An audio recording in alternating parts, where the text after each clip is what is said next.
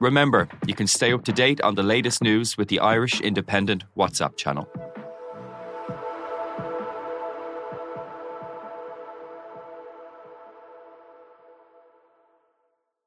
On the latest episode of Real Health with me, Carl Henry, I'm delighted to be joined by international best-selling author Hemant Sunim, telling us what to do when things don't go your way. When we are, very young and have a first love, and the first love did not work out, we feel as though this is the end of the world. However, we learn that is not the case. We move on. We find some other people. So we begin to see that when things don't go your way, maybe it's not the end. As ever, we're available on all podcast platforms.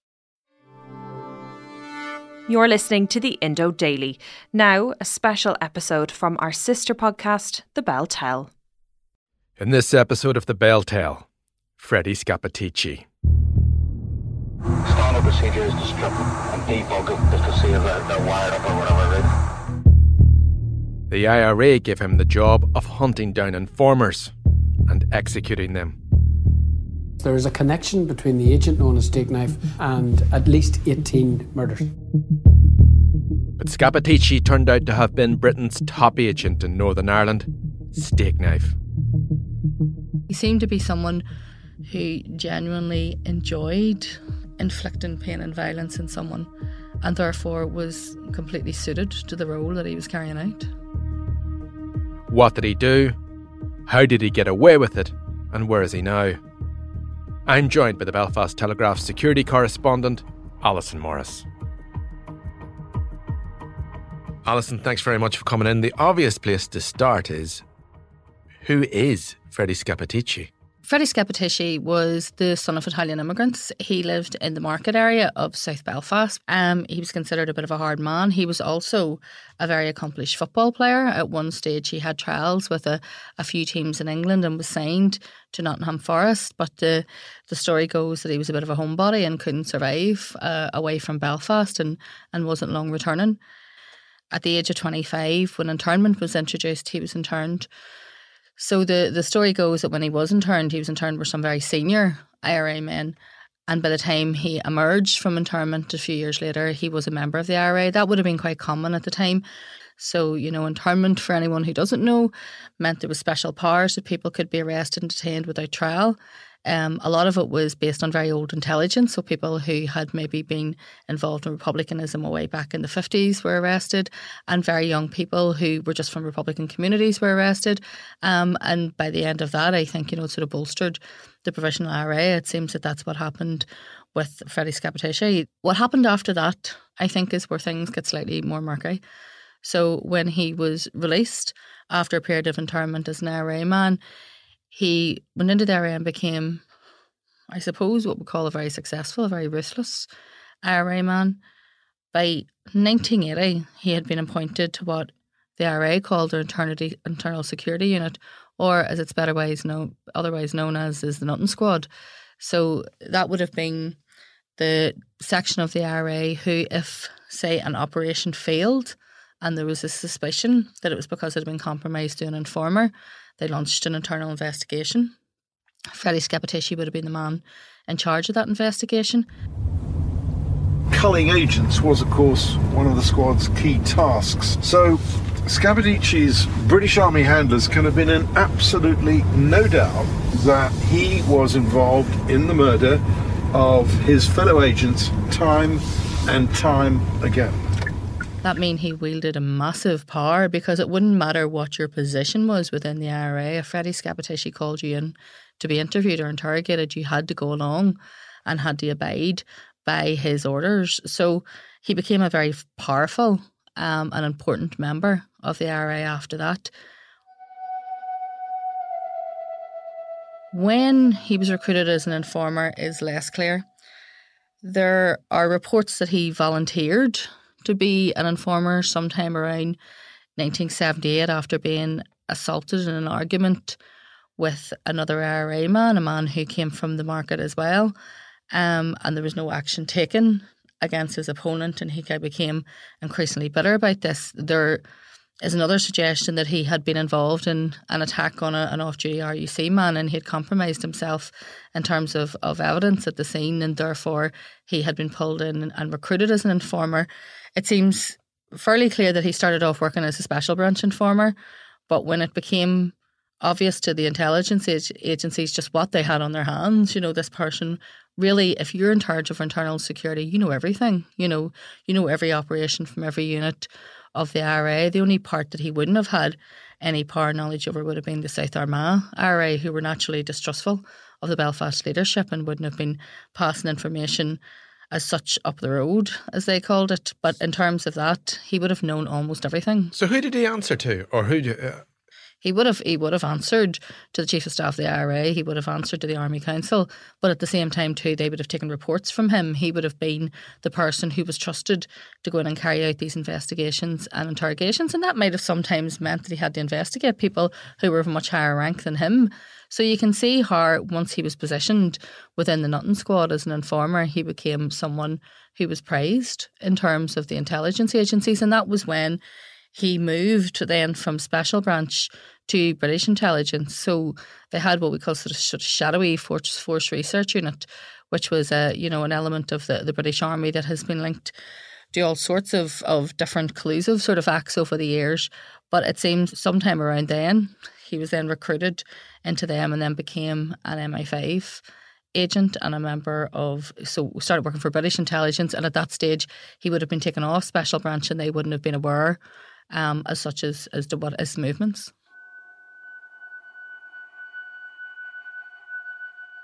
So we've used two terms there, Alison, informer and agent. And the way you phrased it, it means it almost seems like a graduation to a new role. Is there a fundamental difference? It's a promotion in terms of intelligence. And the fact is that the people who he would have been investigating within the IRA, the majority of them would have been special branch informers. Some of them would have been quite low-level informers, people that became known as what we would have called 10-pound touts, people who would have been passing on minimal information. They wouldn't have really had very in-depth information, but maybe they lived in a Republican area and there was Republicans lived in their street, or there was people related to them who were in the IRA and they were passing on information. And people then of a sort of middle and, who played a middling role in the IRA, he'd have been investigating them, but they'd have been special branch informers. He was much higher up than that. He was described by the sort of whistleblower Martin Ingram as being the jewel in the crown of British intelligence. There are rumours that he was taken to Chequers to meet Margaret Thatcher, that he was of such importance. And at that point in time, it meant protect Scappaticci at all costs. So other informers would have been sacrificed to protect him. So maybe the IRA would have been suspicious as to who may or may not have been an informer, and information may have been passed on, and other people were killed as a result. And ironically, the man who was interrogating them was the man who was actually a much higher level informer than they were. Officially, the Northern Ireland conflict was not a war. In truth, it was sometimes waged by the intelligence services as if it was. This is the story of how far the intelligence services compromised their peacetime values in an effort to beat the IRA, a story that some have been determined should never see the light of day. We've used two words there, investigate, interrogate. What's the reality behind those words? We know that in 1983, Scappaticci approached ITV's The Cook Report. A lot of people listening to this will be too young to remember The Cook Report. It was a sort of investigative undercover programme, and he wanted to hand over information specifically about Martin McGuinness, who appeared to have a grudge against. And that took place in a car park of the Culloden Hotel in County Down. In 1993, those tapes remained secret for quite some time. Yeah, and everybody being what they are, everybody's a breaking point. And they think they're going to go home, but they don't. But then in 2003, tabloid newspaper reported that Freddie Scappaticci was the informer known as Stakeknife, who was at the highest level of the IRA. I was working in a local newspaper at the time, but it was, you cannot emphasise how big this story was at the time. It was huge. Everyone was trying to track him down. The press were, parked outside his house in Riverdale. He had gone to ground, and then the next thing he appears again for two very specific interviews. But what I think is the really interesting thing about this time is that Sinn Féin and the IRA were denying this was the case. They were saying this is British dirty tricks. This is, a tabloid newspaper. It's been discredited. None of this is true. Freddie Scappaticci is produced, first of all, for a press conference in his solicitor's office. My statement basically is that I am Freddie Scappaticci. I'm sitting here today with my solicitor. I'm telling you I'm not guilty of any of these allegations. And second of all, does an interview with the Andersonstown News in which he denies that he has ever been an informer. And within a week or two, he's gone. He disappears from his house.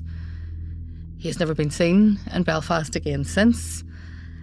He moves into witness protection, and within a couple of weeks or months it becomes quite clear that the reports were actually true. At that point in time, senior Republicans and figures tried to sort of push the story off the agenda, and for a while it did disappear off the news agenda. At this point in time, in briefings with journalists, they had accepted that Freddie Scappaticci was an informer, but they were still sort of playing down the significance of his role, saying that he had left the IRA in much earlier than what those papers were reporting.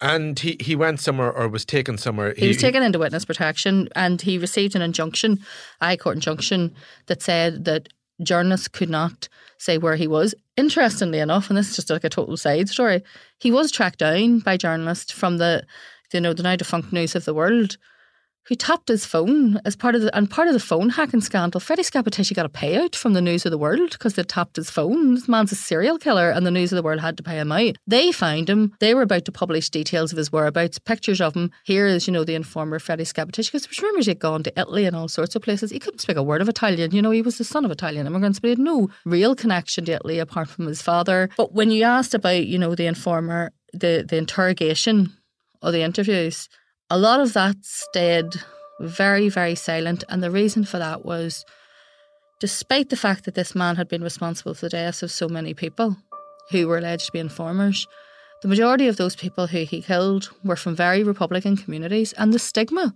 of being labelled an informer to their families was a terrible thing to have to live with. And they just didn't want to speak. And if they didn't speak, well then, what happens from then on? What happens to the story?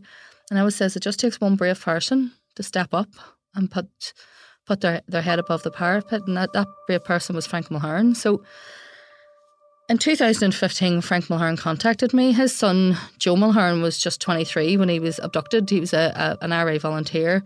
He was abducted and taken away. He was missing for 2 weeks before his body was found near the County Tyrone border at Castlederg. This was in 1993. He had been interrogated and accused of passing information to Special Branch before being shot dead. Frank had came to see me for a couple of weeks before he decided that he wanted to go public, and he said he had been to a lot of victims' organisations and other things asking for help, but nobody wanted to help. He had hit a brick wall. Frank told me his story. He told me about Joe, and what he had said was, if this man was such a high-level informer, surely his handlers had to know everything that he was doing. Therefore, they knew where my son was being held for those 2 weeks that he was abducted. Why couldn't they have went in and rescued him? Why was he allowed to die? Why was he sacrificed? Once Frank spoke, it opened the floodgates, and lots of other people started coming forward as well. And then there was a re-investigation of that. And as part of that story, I spoke then to numerous victims, some who decided to go public, some who still did not feel able to go public. And that was when the real horror stories of the sort of brutality of the kind of person that Stakeknife Freddie Scappaticci was. He was a small man in stature, but he was a very, very cruel person. And these interrogations took the form of the person was abducted. Well, you see, things that I would be giving you would be people's lives we'd taken, you see. They were taken away to a very remote location. They were held there for some time. He would then come along. He would interrogate them. They would be tortured. And then what he would do is say, if you just admit what you've done, I'll let you go home. You tell me what happened. You tell me what information you passed on, and I'll release you. And so these people then confessed, and he recorded their confessions in the majority of these cases. And then the confessions were then taken to their families and they were played to them. And, one of the people I spoke to said he seemed to enjoy playing the recording to the family. And this was him listening to the last words of their loved one, who was not only murdered, and they had to come to terms with that. But they had to come to terms with the fact that they'd been murdered with the stigma of being an informer. And these people were buried sometimes in tiny little funerals that only 20 or 30 people showed up, because people didn't want to be associated, because they were afraid of being labelled if they showed up to an informer's funeral. How did most IRA volunteers think of him? They were afraid of him. Absolutely. Because? His interrogation tactics. Hang you upside down. Not allowed to sleep. But he always seemed to get the job done.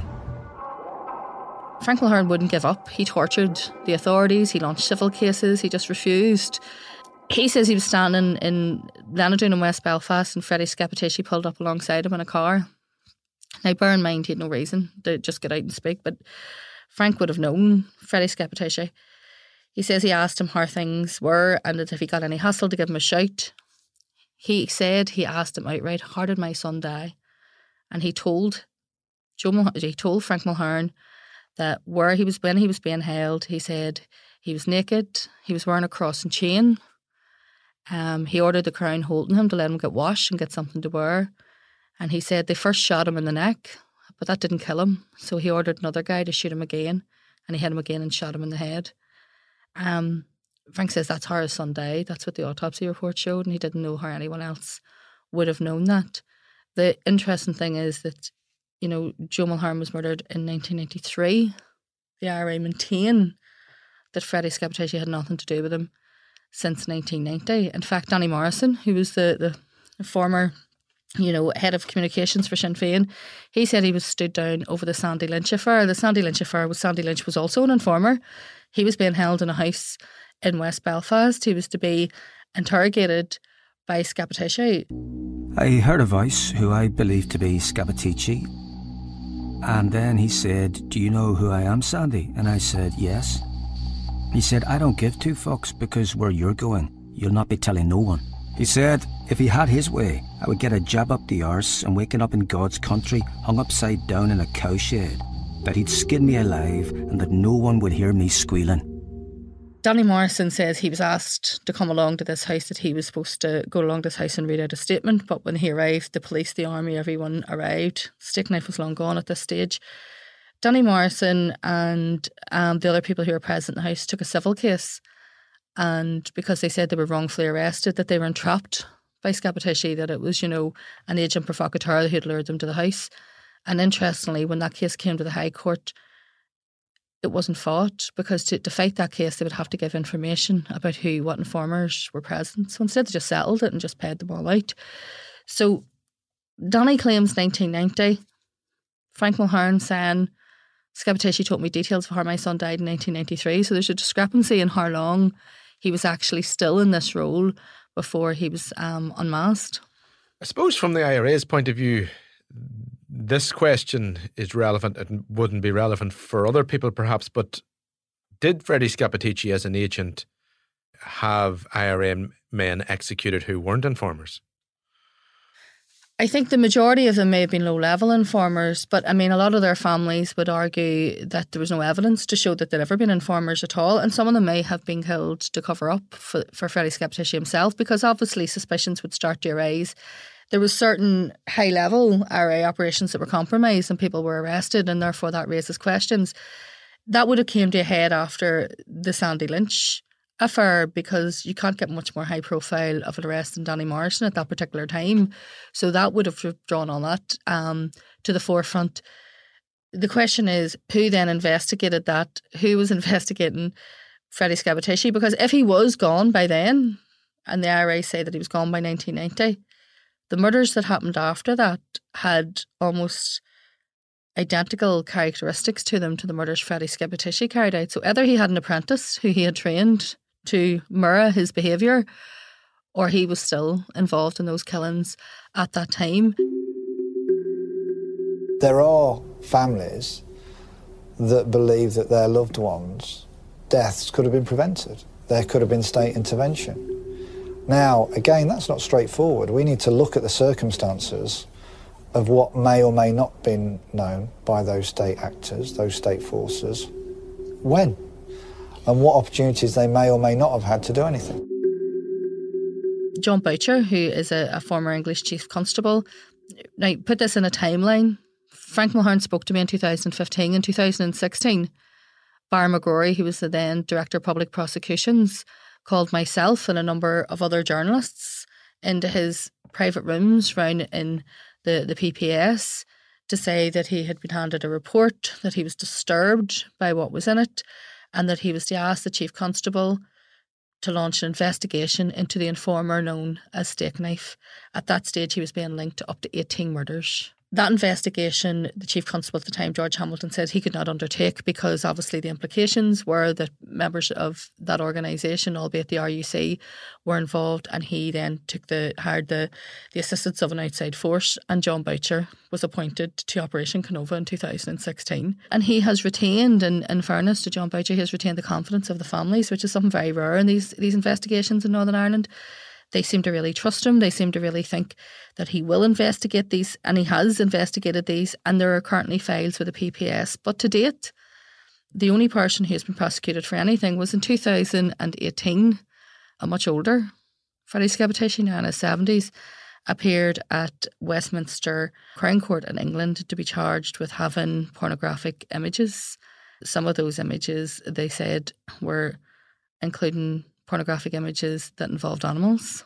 I mean, I was quite shocked, but then I remember speaking to people who knew him and people who were involved with him in the IRA, and they said that they weren't surprised that he had been quite a depraved character, quite a cruel character, and also quite cruel in his own home, you know, in terms of the violence. He seemed to be someone who genuinely enjoyed inflicting pain and violence in someone, and therefore was completely suited to the role that he was carrying out. I gather he told his British Army handlers that he disliked gratuitous violence.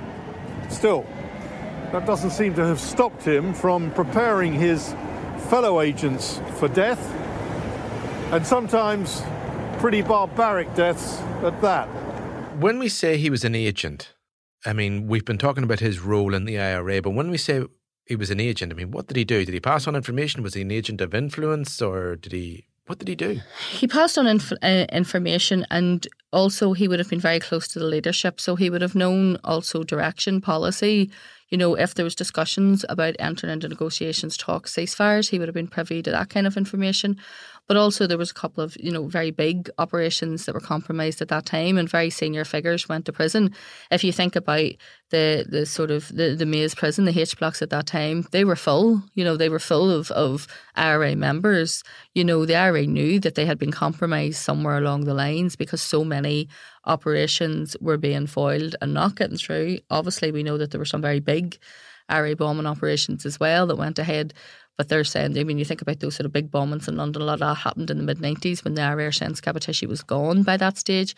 You know, he was certainly handing over information. This is the thing that, you know, as a security journalist, sometimes it keeps me awake at night. And if you thought about it too deeply, I don't think you'd get much sleep.